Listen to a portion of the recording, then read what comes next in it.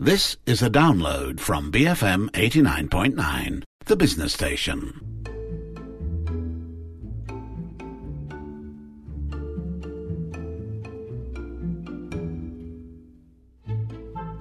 You're listening to Bookmark with me, Uma Paganampake Pagan.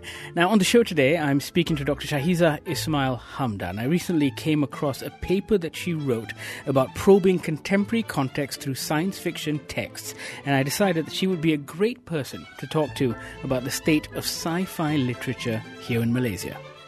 Hello, my name is Shahizah. I'm a lecturer at University Kebangsaan Malaysia. I teach literature. So, Shahizah, Malaysian science fiction is not something I grew up reading because in my younger days, I think Malaysian science fiction was far and few between. I grew up reading a lot of Western science fiction, but am I accurate in thinking that over the last decade or so, we've seen a bit of a surge?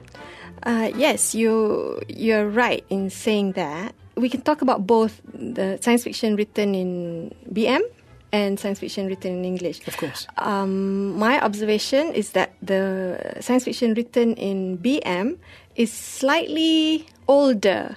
I mean, within the decade, it's slightly older than the ones written in English. It came first, lah. It came first, yeah. I think for obvious reasons, because the state of English in this country sometimes hinders, creative works in English. So, yeah, science fiction is in Malaysia is very recent. In fact, readers of science fiction in general in Malaysia is not that big, the readership. But if you talk about films, a lot of people like science fiction films. They do. Yes. So things like Star Wars and... I'm trying to think back of Malay science fiction films. We see a lot of supernatural movies. Let me tell you, back when I was growing up, the one that stands out was this movie called XX-Ray. I don't know if you remember that. It was a weird science fiction movie that was a lot of fun, but you don't see much of it in cinemas as well. No, actually, you don't. But actually, there are two schools of thought with regards to science fiction. Some put science fiction and fantasy together. But I'd like to separate them because fantasy is magic and fairies and witches. Science fiction is science fiction, so you need some science in it. It's rooted in some science. Yeah, some kind of science that is based on what we know. So it's not something that is impossible.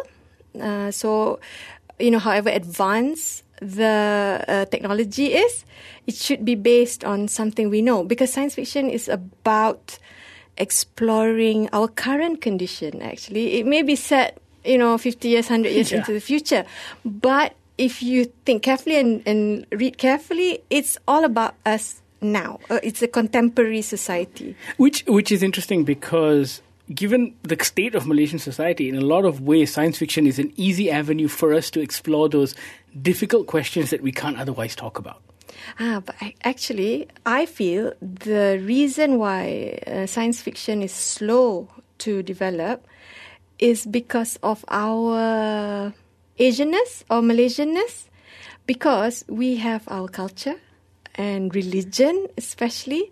Because if you look at Western science fiction, you talk about exploration of thoughts and ideas, they really go all out and they really look at things like how men play God with regards to technology. You want to live forever, so you put your mind or your memory into something that is more permanent, like an android body, because it's about power. But in our setting, it's a bit more difficult to go into that area because you don't want to offend people, you don't want to get into trouble either. I'm not talking about getting into trouble with government or anything. You may also get into trouble with your family. With society. Society. If you pursue towards the science fiction genre to explore things. Is that what you think has been the major hindrance? Yeah, because, let's say if you look at Malay science fiction, it's very safe. That's how I describe it. It's very safe. So you may go into space and explore, unknown galaxies, but you still do your prayers 5 times a day. Or, okay, that's religion. Which must be quite difficult to do given sunrise and sunset. Exactly. So that the thing is, I find that refreshing. So, you have all the technology and all that, but you keep your faith, whatever faith it is, in the context of Malay science fiction, of course, it's Islam. So I find that very good, actually, very refreshing. But they don't go into the science of it. So how do you tell when it's sunrise and sunset? See, it's good if they go into that a little bit. What I'm trying to say is, okay, they're on a spaceship, but the lifestyle seems to be the same as now, here and now. I'm sure there are things to figure out. When do you do the prayers, which prayer? Because, sunrise and sunset is different from here. So they don't explore that. So it's still very superficial in that way. I don't know. Can't think of a better word. I don't want to offend anyone. So Fair enough. Yeah. Superficial. That's what I mean by they play safe. But that's fine. I mean that's not as bad. There's another example where the psyche is kept. What I mean is the stereotyping. There's one novel. We're still talking about the Malay science fiction, where we're talking about interplanetary colonies and all that. But the mother-in-law is still the stereotypical mother-in-law. So that was so frustrating, because I get that the author was trying to talk about problem with unity, It's interplanetary, that you can be united and things like that. But why do you need to fall back on a cliche or a yes, stereotype? So how is it different from watching Malay drama, Right. And are those the common tropes that you found in a lot of Malay science fiction? I mean, is it very similar? Yeah, they mostly stay within that framework, that safe framework or the familiar framework. I don't know, perhaps they're trying to sell more, so they stay within the familiar. Well, yeah, that's a very interesting point, because the sales element is a big deal, because from what I understand, publishers hate touching science fiction because they often sell far fewer copies than, say, romance fiction or horror fiction or the usual dramatic fiction that we find in our bookshelves. And I find that a bit of a contradiction, if only because I think in cinemas, a lot of Malaysians do enjoy their science fiction movies, or they pay a lot of money to go and see your usual science fiction action adventure, and yet it doesn't seem to translate much to literature. Well, the cinema, it's there. It's readily there, because science fiction. Not all, but most of them are action-oriented, and it's about technology. So the visual part of it, of course, is more attractive. So you go to the cinema, so I think that's self-explanatory. Whereas in a short story or novel, you have to do the imagining yourself. Yeah, you don't have that visual element. Yeah, so if, with the words on the paper, especially if they go a little bit deeper into the science aspect, it's just too many words and too much science. Romance do very well because I guess it's easier to, because you talk about popular literature, that is popular because it's easier to digest. What about English science fiction, though? Do the same problems that plague Malay science fiction plague English science fiction, or is it different? Malaysian English science fiction. I'm not so sure, but looking at the increase in number of publications, so I'm assuming that there's more readership, or unless some publishers are now more daring in the selection of their publication and trying to change the reading habits of Malaysian.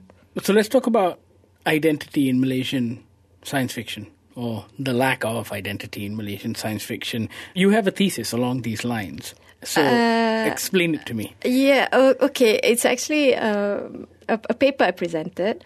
It's based on an old article, actually, by Sanders, 1979. He wrote that science fiction is a home for invisible men and women. Yeah, I think that's an excellent way to describe science fiction. Because, okay, we're not talking about the films, yeah? We're talking about literature or printed text, including online publications as well. So he said this in 1979, referring to Western science fiction.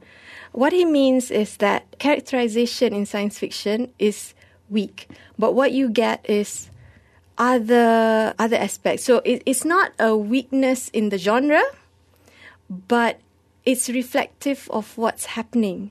He wrote this in the late 70s, but when I looked at several Malaysian science fiction short stories written in English, it's happening now in our science fiction.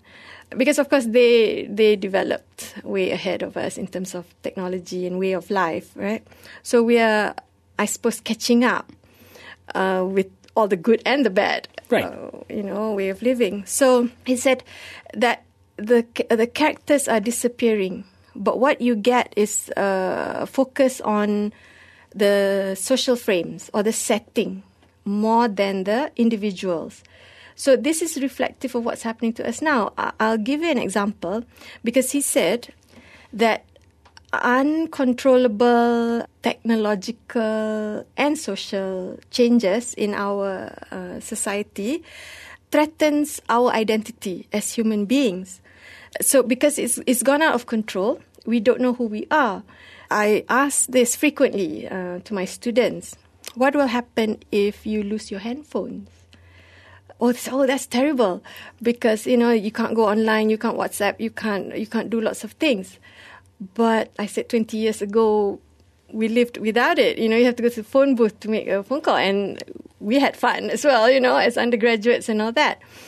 But now we are extended creatures. Actually, we have extensions, all sorts of technology, from obvious ones like glasses, contact lenses, handphones, cars, and all that.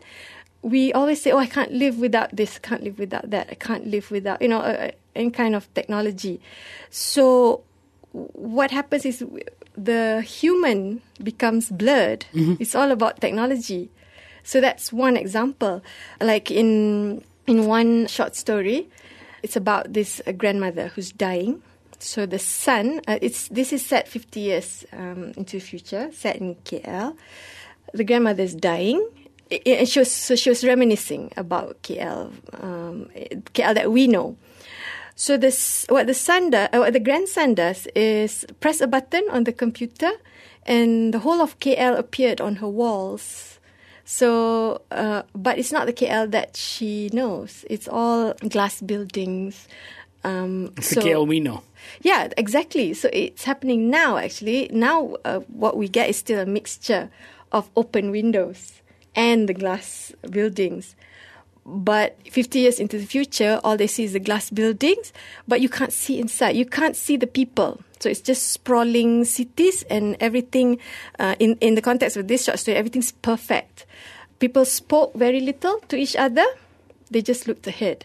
Why do you suppose that is a trope in Malaysian science fiction? What is it, or how did you explain that? What is it about our current society? Or is it just a global phenomenon that everyone's on their phones and that's where our minds are at, and we're worried about what's going to happen to our interpersonal relationships and all of that? Interesting you should say that, because when I presented the paper, the audience was saying, at the end of the presentation, the audience was saying, that could be anywhere. That could be any city. But it just so happened that I looked at Malaysian science fiction, so most of the stories were set in KL.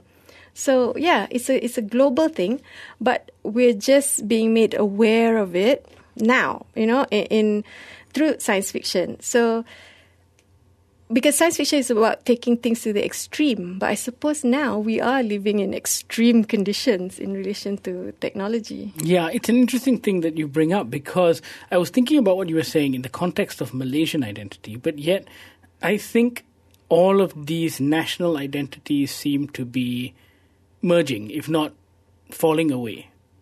And the reason I say that is, I think that's the reason why in every country you have people who are now a little more extreme in fighting for these ideas of national identity, right? Because they feel that they're losing something. We see it with Donald Trump, we see it in Malaysia, we see it in Singapore even, and there's this large anti-foreigner sentiment, right? That seems to pervade not just reality, but a lot of our fiction these days and a lot of our science fiction. The idea of the outsider is a very powerful one as a antagonist. I think because the world is a small place now. Because we were separate because of the lack of technology, and then we are very close to each other, literally and metaphorically. You can fly anywhere within 24 hours, you're there. Previously, you have to travel months and months to some places, right, by boat. So because the world became smaller, suddenly we realize, who are we?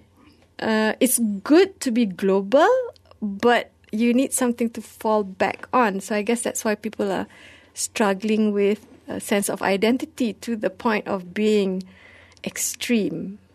I'm curious about where we are and where the current state of science fiction, or the current state of Malaysian science fiction, because it feels like a lot of the stuff I've read, both in English and in BM, is inspired by and thus emulates a lot of the stuff from the classics, which I'm sure all of these authors grew up reading, whether it's American or British science fiction. And what you were saying just now about, the similar tropes and sometimes maybe superficial readings of things, is it just because we're still very new at writing this genre of fiction? And I'm assuming that if we continue writing it for another 10 years, that evolution might take place. Yes and no, actually, yeah. Because when you're new at something, of course, you fall back on the older stuff. But I feel Malaysian science fiction, even though, it's quite, the setting can be very global, it can be anywhere, but there's still some Malaysianness to it. It may not be the traditional Malaysia, but it's still Malaysian. Like even when this grandmother is reminiscing, she still thought about, I quote from the short story, she said, there were no stalls, no colossal tattered umbrellas, no monsoon drains, no misplaced detail. So in that sentence, it's KL, isn't it? You have the stalls by the monsoon drain. Maybe that's where the best food is, actually. So that's Malaysia. But of course, she's lamenting the loss of it, but that's Malaysia. So the authors still try to put in some Malaysianness, but the Malaysia that they know, because most of these writers are young. And is that something you found as well? Just out of curiosity, is science fiction, Malaysian science fiction, still the purview of younger writers? Actually, yeah. Yes, it is. Most of them are below 40. I mean, I'm old. I'm above 40. So anything below 40 is young. It's young, right? Yeah. Right. I've been speaking today to Shahizah Ismail Hamdan. You should go check out some local science fiction writing. For a fun little sampler, there's always Cyberpunk Malaysia, which is edited by Zencho and published by Fixie Novo. You can find a copy at all good bookstores. This is Bookmark on the Bigger Picture, BFM 89.9.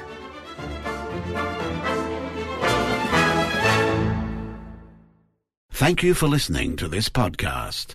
To find more great interviews, go to bfm.my or find us on iTunes. BFM 89.9, the business station.